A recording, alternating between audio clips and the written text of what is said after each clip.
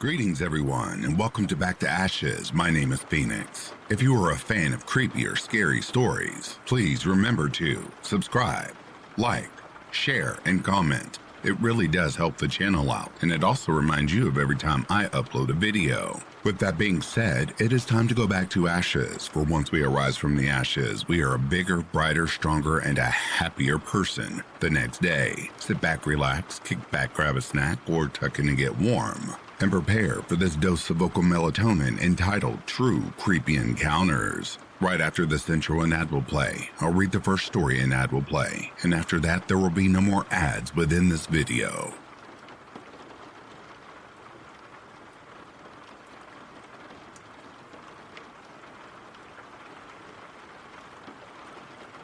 So a bit of a backstory.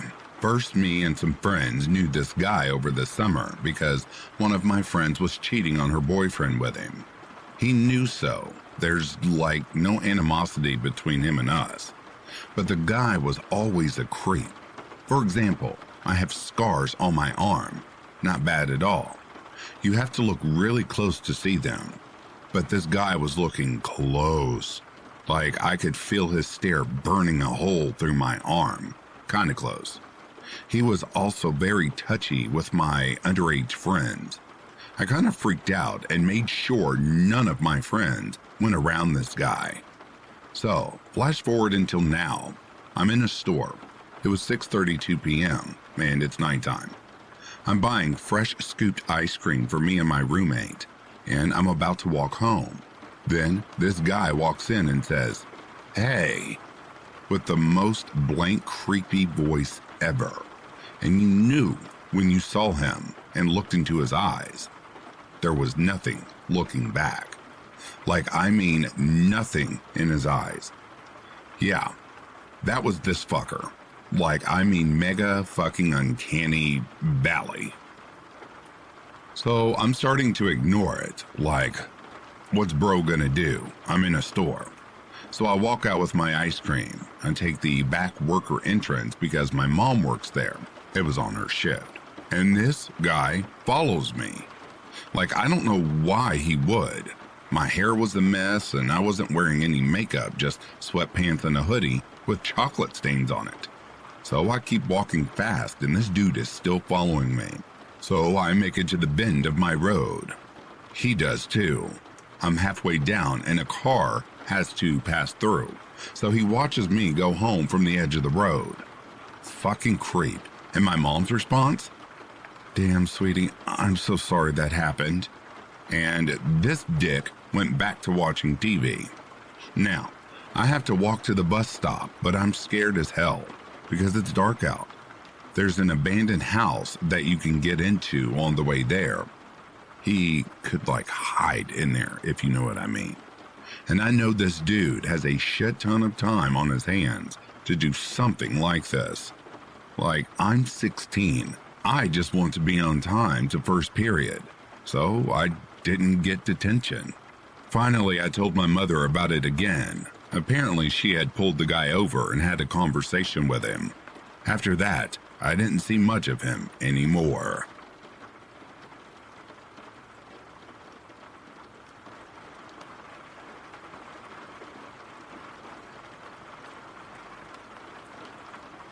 I've traveled alone through the U.S. many times. This is giving me many opportunities to live through some absolutely bizarre situations.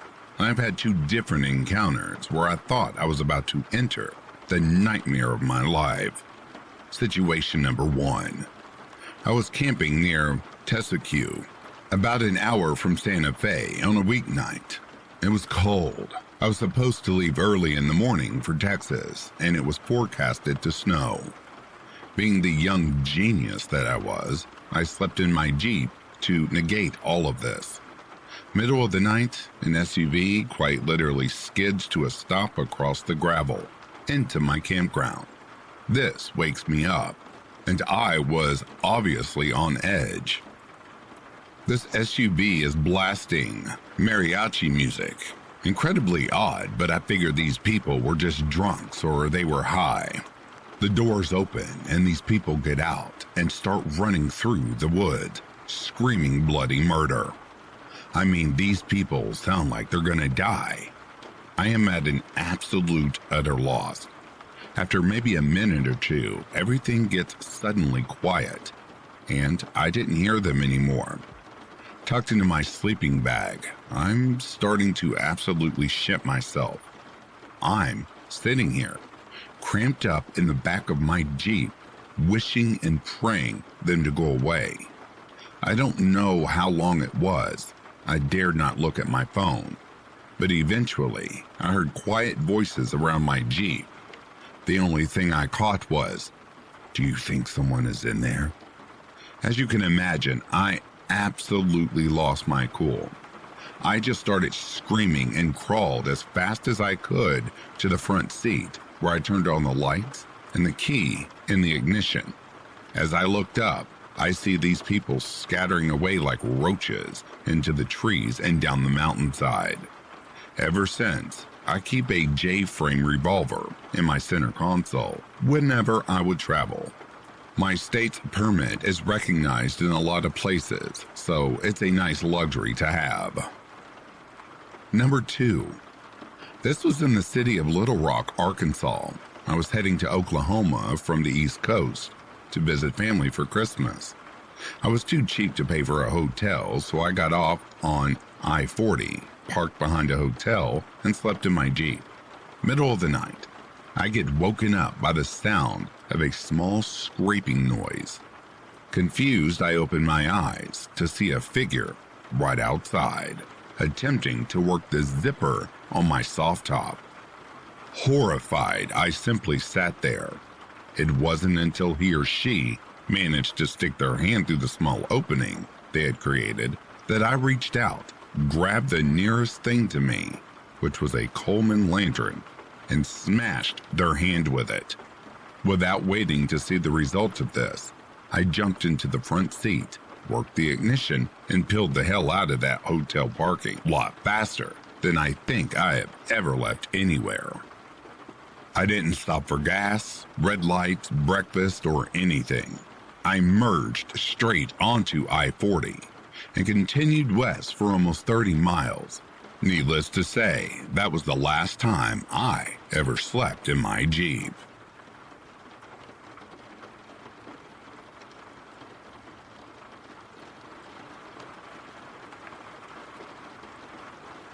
This happened my junior year of high school, back when me and my friends were around 16 to 17 years of age.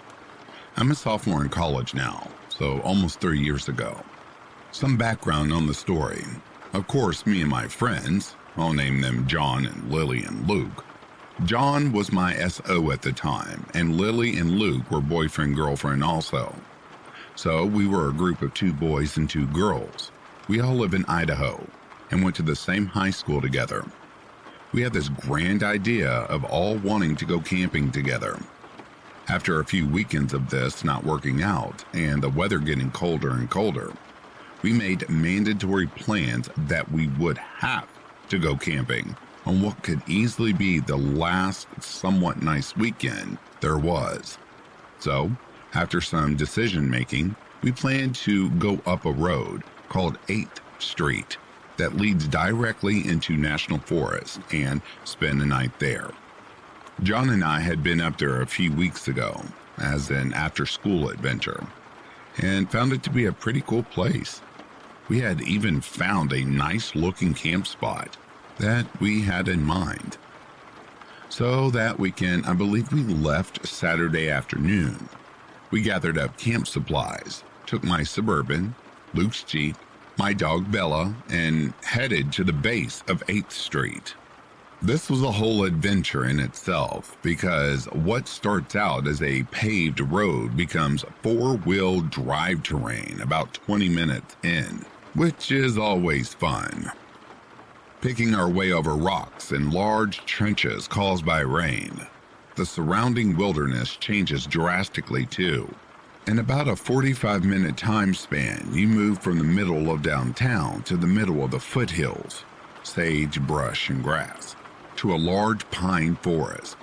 Idaho is like this. It's very easy to escape the city.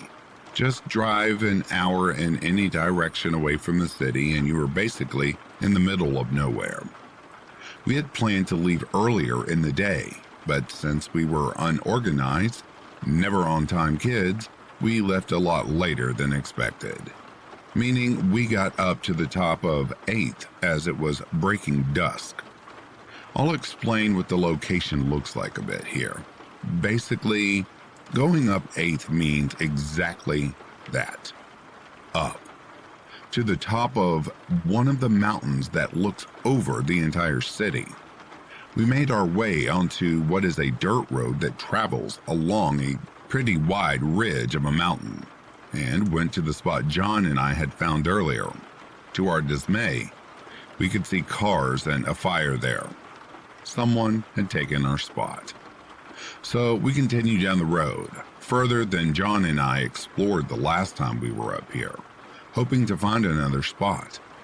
We were getting a little down because the road seemed to be winding down the other side of the ridge into the forest. We wanted to be on top of the ridge to see the city. Finally, we found a spot. It was perfect. We parked our cars, started a fire, popped open some beers, the whole shebang.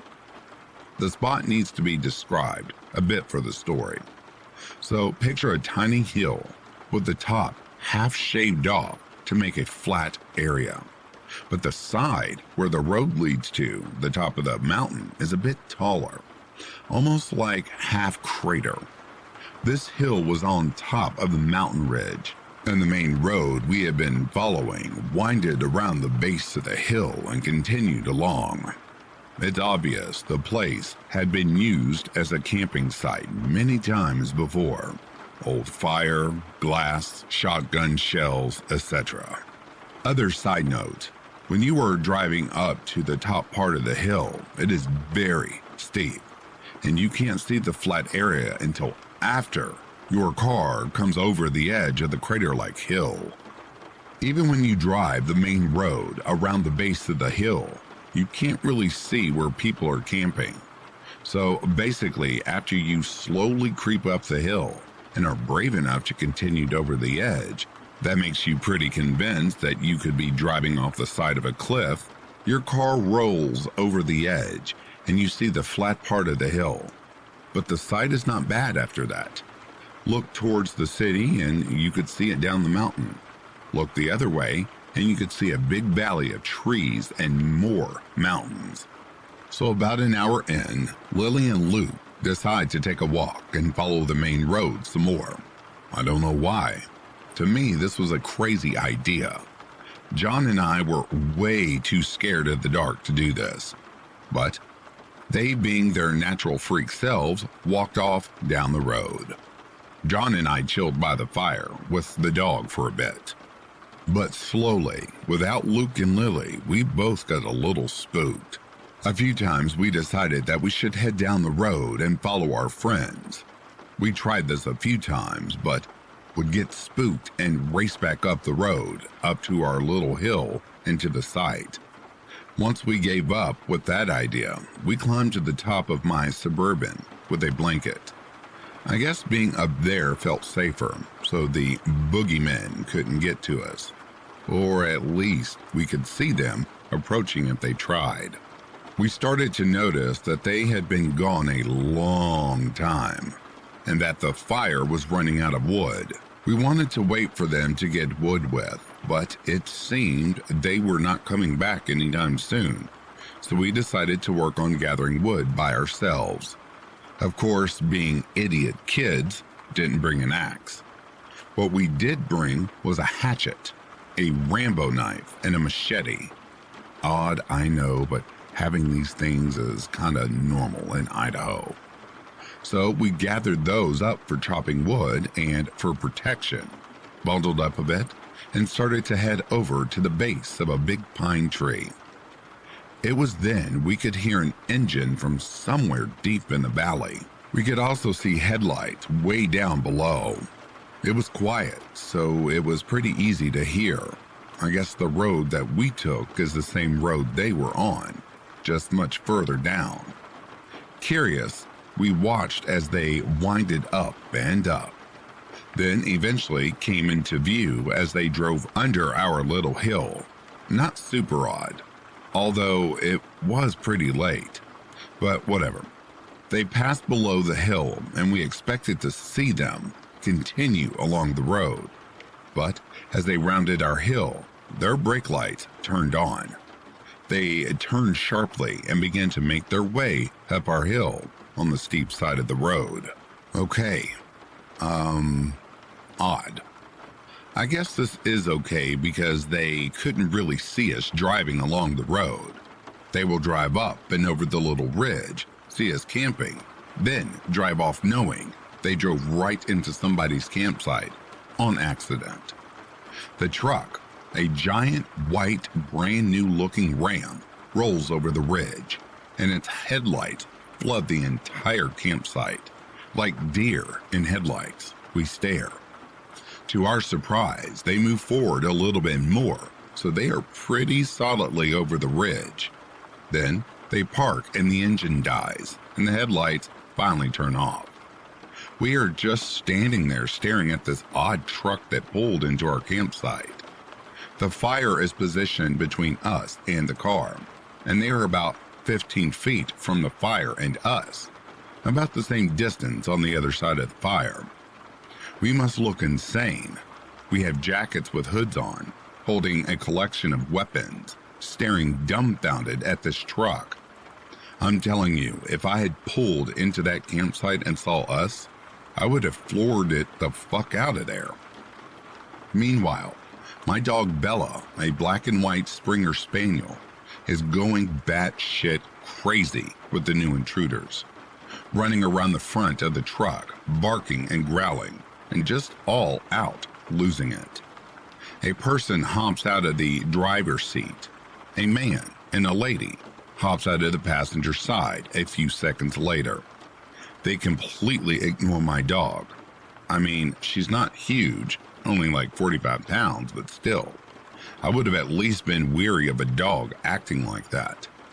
Without saying a word, they just walk up to our fire and stand there. We haven't moved. The man says hi at this point. He seems very friendly, talking to us like a good old friend, and goes on about how he used to love camping in this exact spot as a kid. Talks about a tree that grew nearby that he remembers being itty-bitty, and he asks how we are doing, etc., etc. Small talk. We are weirded out, so our answers are kinda short. We are still trying to figure out what in the hell was going on and who this man was. I noticed he was very clean cut, thin, and wearing nice shoes, jeans, and a North Face jacket. He didn't look like he had been camping. I was focused on the man, so I couldn't really describe his wife. If she was even his wife, that is. She didn't say a word, just sat there. I don't even remember him introducing himself, but a few things he did say stood out. At one point, he brings up that he saw two kids down the road a bit and asks us if we knew them. We say yes, that they are our friends and they were on a walk. Meanwhile, I'm looking at his truck, expecting to see one of our friends' lifeless hand hanging out of the bed or something. And at another point, I had answered his question about how we were doing by saying we were a little spooked. To which he responds to me with, "I have a gun that you could shoot, if that would make you feel better." I tell him, no thanks. I didn't really want a gun out anyway. Plus, who goes shooting at night? He asks if we have any guns. I tell him no. Right after I say this, I am kicking myself for not saying yes. So now we are standing here, talking to this random guy by our fire, which is currently dying, mind you. His overly nice demeanor is creeping me out. So I kind of say to them that we need to get wood, and the man then offers us flashlights that he has in his truck. I tell him we are good. We had headlamps, and we wandered down the hill over to the tree. We are scouting around looking for wood, and I am telling John how absolutely weird this is. John doesn't usually camp, so for all he knows, this is perfectly normal behavior, although he agrees that the man kind of scared him. I explain that people never, and I do mean never, come up to someone's camp like this.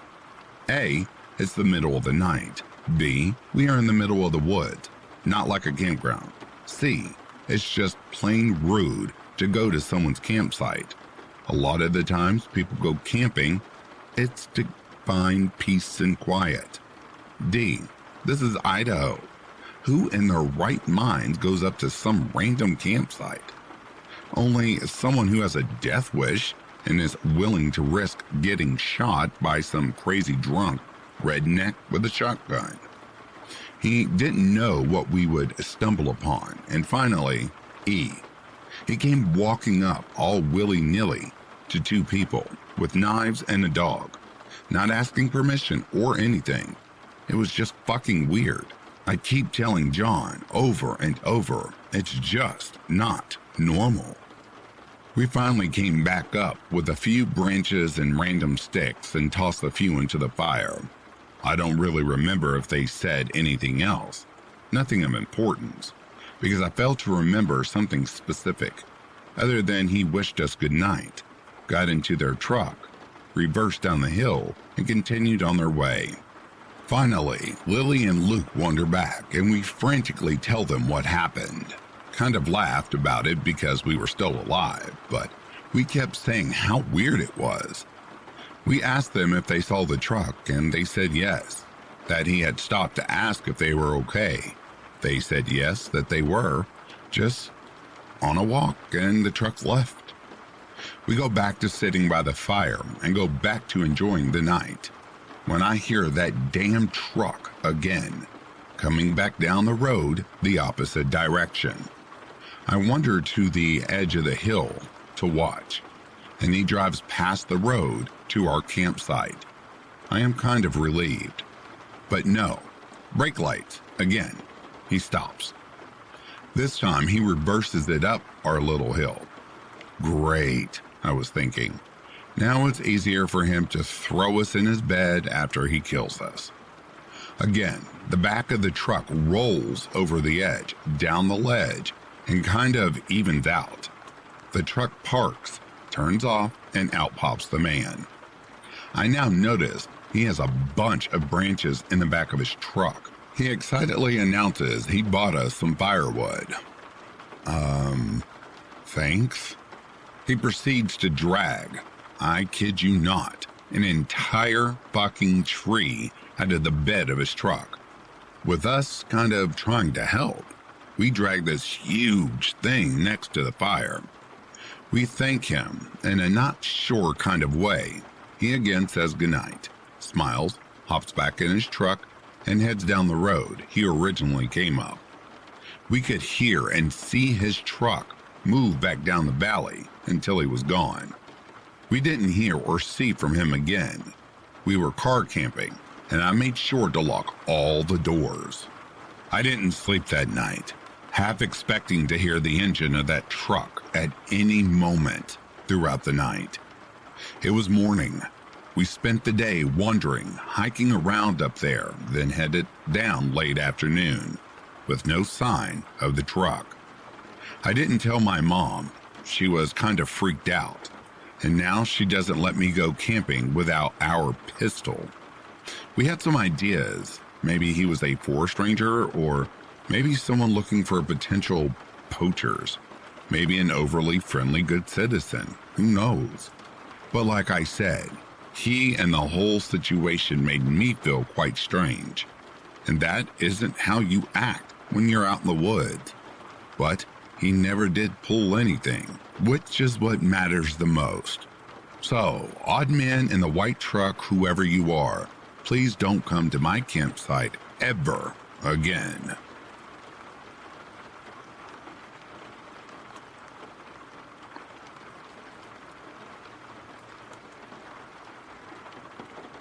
This is going to be a long camping story told to you by someone who doesn't speak English as their native tongue. So please be patient and understanding. Romania is a country where people might get kidnapped, murdered, disappear, and such. So yeah. My parents were legitimately afraid for me and were against the idea. I had to lie to them that we would stay in a hotel near the Kozia National Park so they would get off my back. Obviously, that's not what we did. Okay, so long story short, we had to travel from Bucharest to this park, which is around 200 kilometers in 2 hours by train. We got our immense backpacks, everything we needed, and went on our way. Nothing specifically happened in the train except for the fact that the train was overly crowded, with the exception of our train compartment being completely empty. This is extremely rare for Romanian trains. I get excited thinking that we have that whole compartment to ourselves. As I said, it is a very rare thing to happen. And of course, after 10 to 20 minutes, it got occupied by a man entering our compartment, accompanied by a beautiful German Shepherd. I love all kinds of animals, cats and dogs in particular. I usually find my way around all animals, even those that don't like people. Not this dog, nope. This dog was otherworldly. He was so fluffy, he reminded me of a stuffed animal. He would listen to his owner's every single command. I was impressed by it, so obviously I started asking the man about this dog, since it would be a long and awkward trip, and so we wouldn't have to sit in complete silence. The man was exactly like his dog, except the commands he would give to his dog. No other contribution to the conversation. He told me the dog's name is Ucigașul, which is Romanian. It means the killer. It's a very weird name to give a dog because, for this particular example, we would use the English word as it is, not translate to the word Romanian and name the dog like that. But I thought to each their own. I asked him, why such a scary name, and he bluntly replied, this dog is trained to kill. It's the only thing he likes and is good at. Now, I personally consider that the dog will grow up to have similar personality to his owner, and most of the times, I would judge people with dogs on how that animal reacts to the world and to his owner.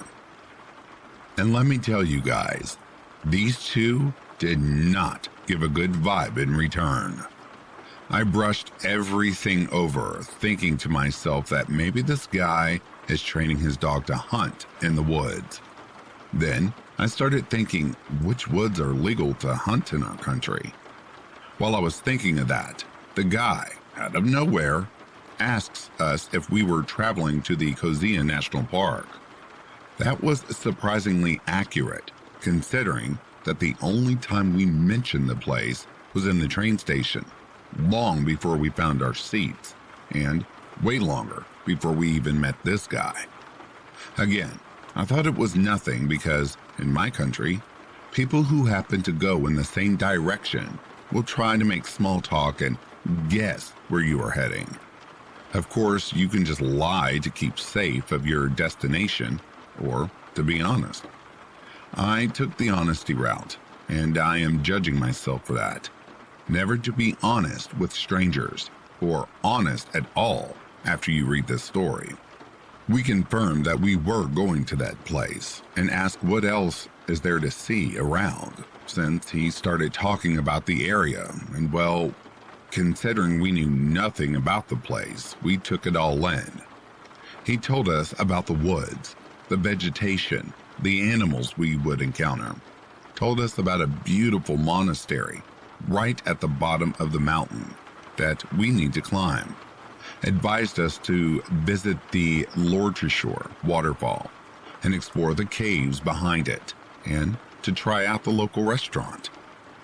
When this guy started talking about the wilderness and nature, his eyes glowed as if he was experiencing a pleasant memory. But he also grabbed his dog's collar from the neck, squeezing it tight. The collar made a loud click sound. What surprised me was that the dog made no move, no whimper, no twitch, nothing. Just like a stuffed animal. Anyway, we reached our destination, said our goodbyes, and the man waved at us, and we faced against him to go on our way. I turned around back right away because I wanted to ask where exactly the restaurant was, and the man and dog were no longer there. Not just that, but also his luggage was gone. That creeped me out a bit, but who cares? We were too thrilled for our first camping experience. We start walking with our backpacks on us, 10 kilograms each, and reach a tunnel digging into the mountain. It looked amazing. Exactly like those horror movie tunnels which, if traveled during night, would make your hair stand up straight. Lucky for me, we traveled during the daytime. It wasn't a long tunnel. We could see the end. But by the time we got to the middle of it, we hear a whimper in the distance. It sounded like a dog crying in desperation for its life. We stop. My boyfriend looks at me with this, "Oh no, you're not going to take that dog with us," type of face, and tries to convince me to take a different route. We don't. I hear the dog. I go right towards the sound, and in the middle of the road, I see a chubby puppy with lots of white and brown circles on his butt, crying so hard and laying on the cement looking really hurt, as if he was hit by a car. I freeze and think to myself that our trip is over. I must save this dog. We call for him. He looks at us. Pointy ears go straight up, gets up, and like a doofus, starts running desperately to us. He was alone and afraid. We called him Rudolph, and now he was our camping buddy. Like 1 kilometer further, we find another puppy, probably his sister, which we dragged from the nearby river. Someone threw her in the river to kill her, we were thinking. All wet, cold, and hungry. Of course we take her too. So, here we are, 10 kilogram backpacks each, 2 puppies at my chest, boyfriend with a map, trying to find a spot to camp the first night.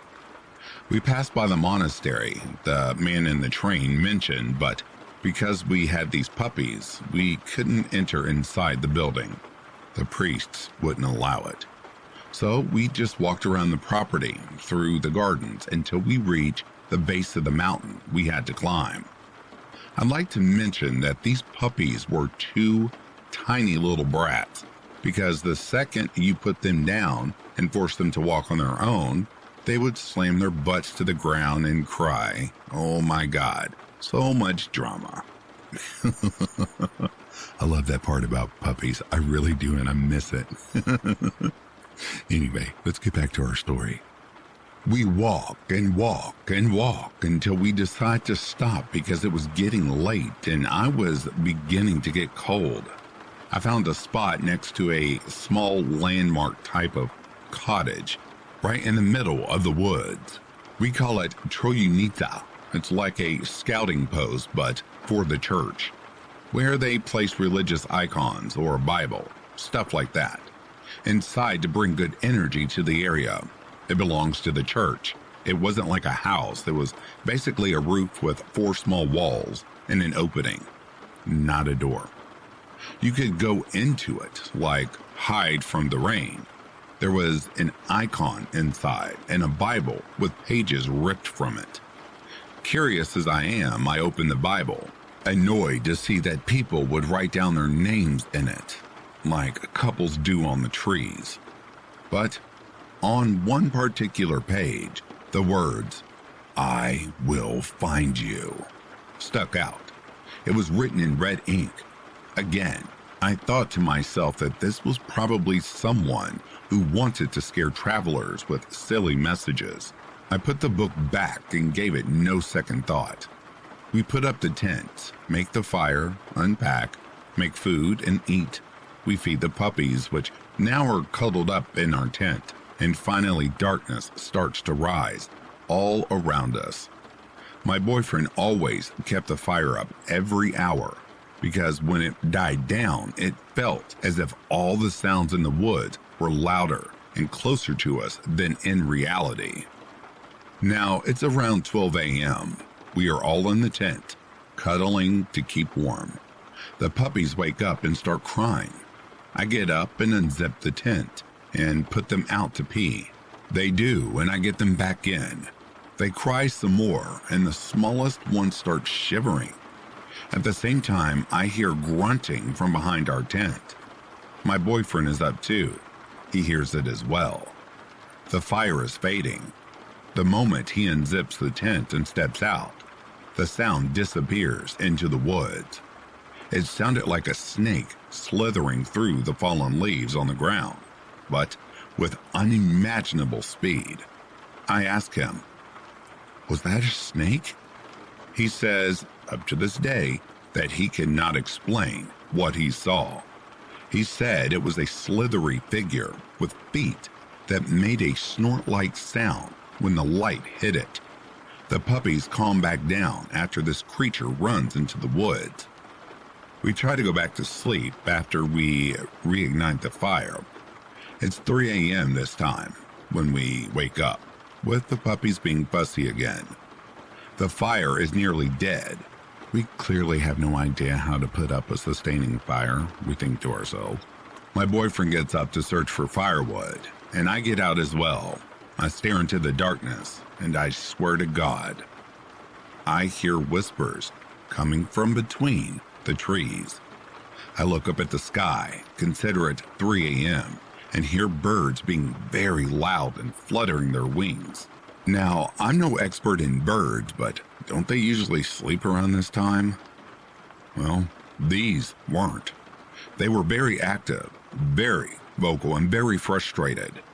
I looked at the fire and followed the red sparks popping out of it into the sky and became fascinated with something. The spark doesn't seem to die. It goes on and on, changing color from hellish red to green. This was very out of the ordinary for me because it created an illusion hard to explain. It looked as if the fire sparks were going into the woods, creating a track for me, probably to follow. I kept looking after each spark to see when it burns out. None of them did. They would levitate, turn green, and flow into the woods. At this moment, I began to get goosebumps on my skin. The birds being agitated, the mysterious light pointing us to go deeper into the woods, and all the trees around us had eyes on them. Like the trunks had a distinguished shape that looked exactly like eyes. I know this is nothing paranormal since someone explained that those shapes form when a branch is ripped from the root, and that's the shape that is left afterwards. But there was so many, like 100 eyes, all looking at the same spot where we were camping, having only that religious tiny landmark to mentally protect us. And as I inspect my surroundings, I hear movement in one of the bushes in front of our tent, like 10 meters away from us. Obviously, I stand my ground, but don't go near it. Suddenly, a dark, bent-over silhouette comes out of it, and half inside the brush and half outside. It stares at us. I call my boyfriend, and we're both like, what the fuck is that? Is it a bear cub? A wolf? A pig? The creature shakes its head the way a dog does after a bath, and I hear a distinguished clink, like a dog collar. At this time, my boyfriend manages to light up the fire really large, which scares this animal to run back into the woods, though the bush from where it initially came out of. That calms us down, but not enough to ever close our eyes again during that night. Going back into the tent, my boyfriend falls asleep, The puppies are sound asleep, but not me. I keep the zipper on the tent open a little, just enough to have my eye peek through it, right at the early mentioned bush. I think I spent a solid hour staring and falling asleep to that bush. All of a sudden, I hear a noise coming from that direction, and I immediately wake my boyfriend up, who was now peeking through the hole, in complete darkness, with me. What we see next still haunts our dreams. From the exact same bush, we see a human head popping out and looking towards our tent.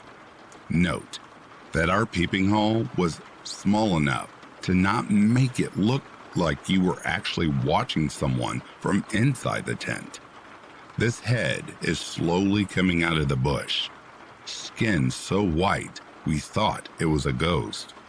After that, a shoulder, another shoulder, a full torso, a leg.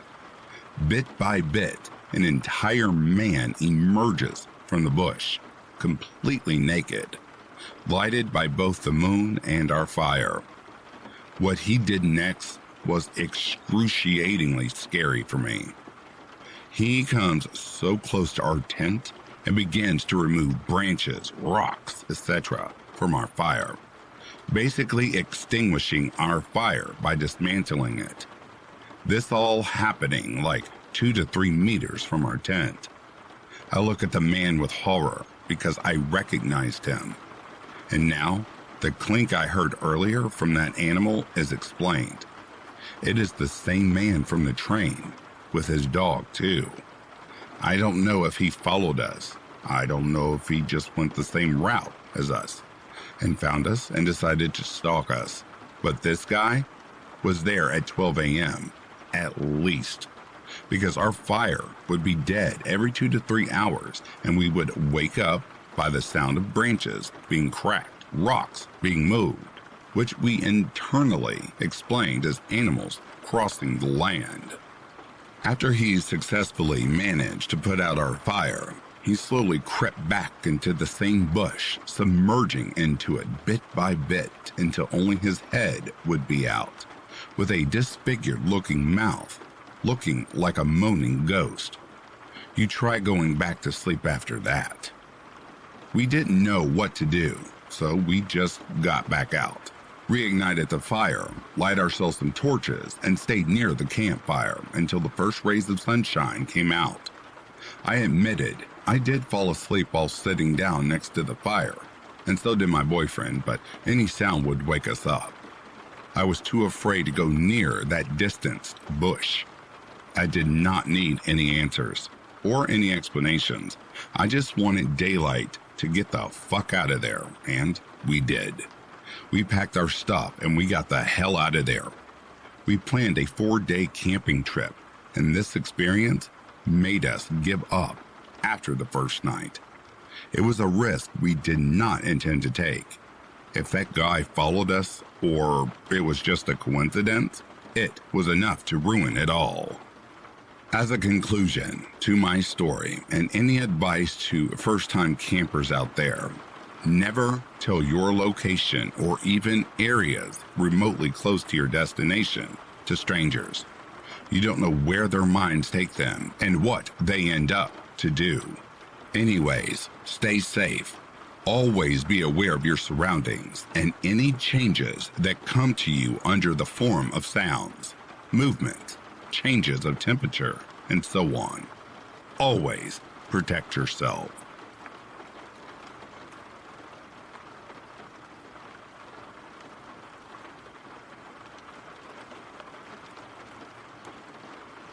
This happened about 3 years ago, but I still talk about it from time to time, and it still creeps me out. I was 21 at the time. I just moved into a new apartment on the first floor of a building. It was late one night, and my roommate was out when I heard somebody knock on the door. This was uncommon as we were in college and my roommate had friends that would come by to hang out at all hours of the day. I just figured it was one of his friends, so I get up and check the peephole. Staring right back at me through the peephole is an eyeball pressed against it. Again, This is also something that one of our friends might do just to be funny. I chuckled and opened the door, surprised to see a guy in his mid-20s that I did not recognize. He was strange, to say the least. He was very hyper and immediately launched into a door-to-door salesman type pitch.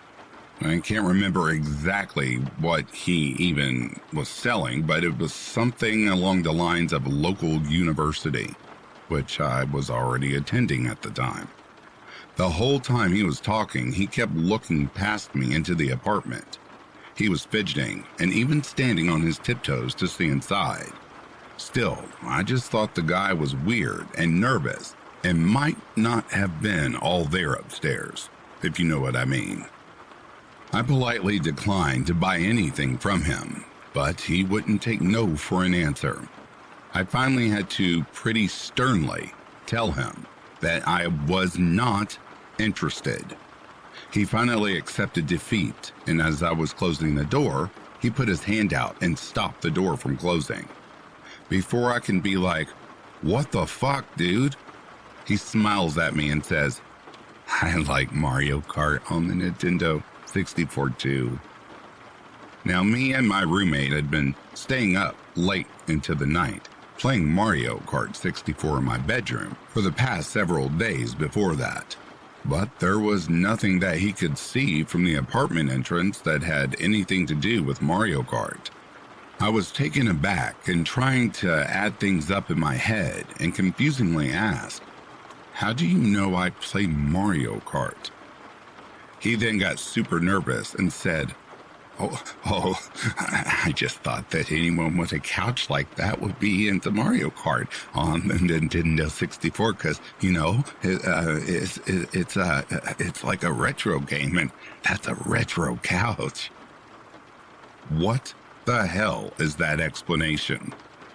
Then he was all like, "Okay, bye," and literally scurried away. I shut the door, locked it. I start trying to put the pieces together on how he could have known that, because obviously it wasn't because of my grandma's old couch. Remember, it's a first floor apartment that backed up to woods. My roommate got home shortly after, and I immediately tell him about the encounter. He was freaked out too, so we start investigating. At first, it seemed as if there was no way to even see inside my bedroom. My blinds were always down. We went outside and tested it and found that the only way to see inside would have been if you had your face right up against the window. And even then, you kind of had to crouch and close one eye just to get a glimpse of the inside. A couple more creepy details. My window was over a balcony, and the Nintendo 64 console itself was stored inside of a TV stand and was not visible. You'd only be able to see it while we were actively playing, which we never did until we were a little stoned and it was 2 a.m. So, basically, this fucking creep had been jumping the railing to our balcony, pressing his face against my window and watching us play Mario Kart in the middle of the night. Never saw the guy again, but needless to say, I was pretty paranoid for a while after that. I constantly checked my windows and woke up in the middle of the night paranoid that he was standing just a couple feet away, watching me sleep. Just a very unsettling encounter. I'm glad that nothing more came out of it, and that I never saw him again. But I have always wondered what his motives truly were.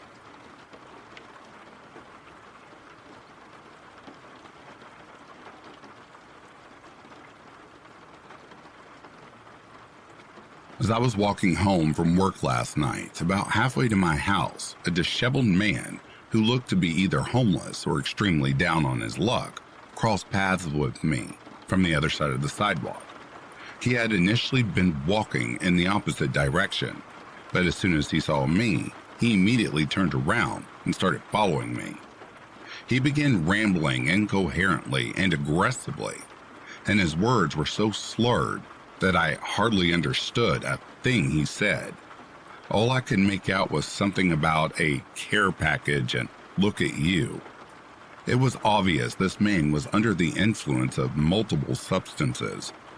I quickened my pace and tried to avoid any eye contact with the man, and he was getting agitated that I wasn't paying attention to him. When my walking speed got too quick for his inebriated stumbling to keep up with, he stopped talking and instead began just trying to follow me. I kept looking over my shoulder at him, and every time I saw him, he would either stop or try to duck behind a bush. Finally, I started outright sprinting and looking for a spot that I could hide in myself.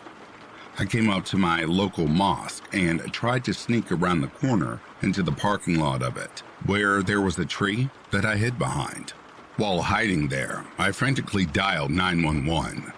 I told them that a strange man displaying unstable behavior was trying to follow me and describe my location, myself, and the man to them.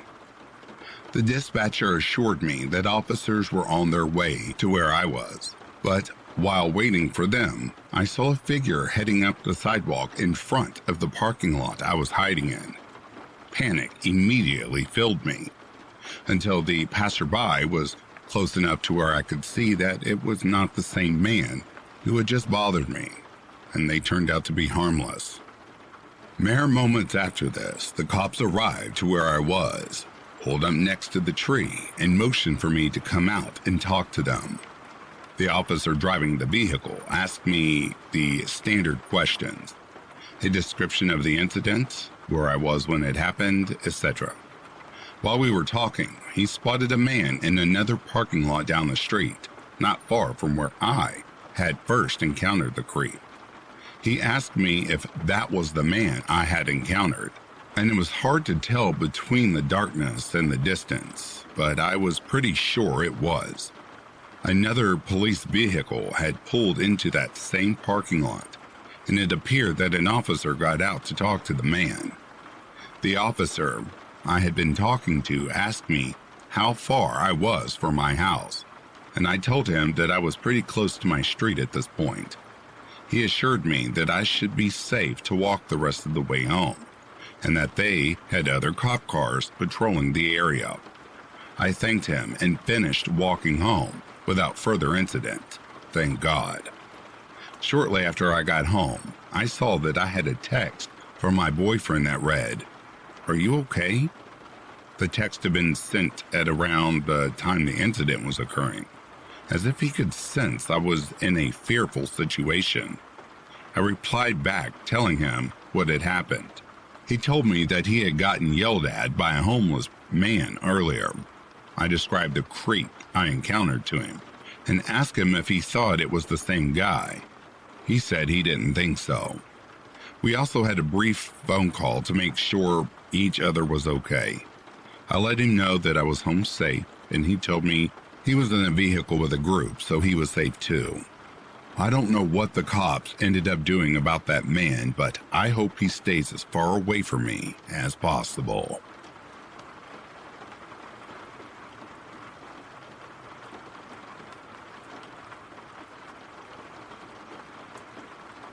And that, dear listeners, brings a close to these true creepy encounters. I'd like to take a moment and give a very special shout out to the reformed members of Back to Ashes. Tammy Slayton, Mrs. Innerscare, Tina Mee, Cold Stone Wolf, Luz Crispin, CAG, Denise Seth, Samantha Place, Stephanie McLaren, Corpse Lover, Norma D.W., Christy Elias, Cindy Cleveland, and Patty's niece. Thank you all from the bottom of my heart for continuing supporting Back to Ashes. It really, really, really makes my soul smile. I appreciate you. If you are sleeping, I hope Slumberland is treating you comfortably. If you're awake, I hope you've enjoyed this collection. Until next time, please take care of yourselves. I'll be reading to you soon. Peace, love, and light to you all.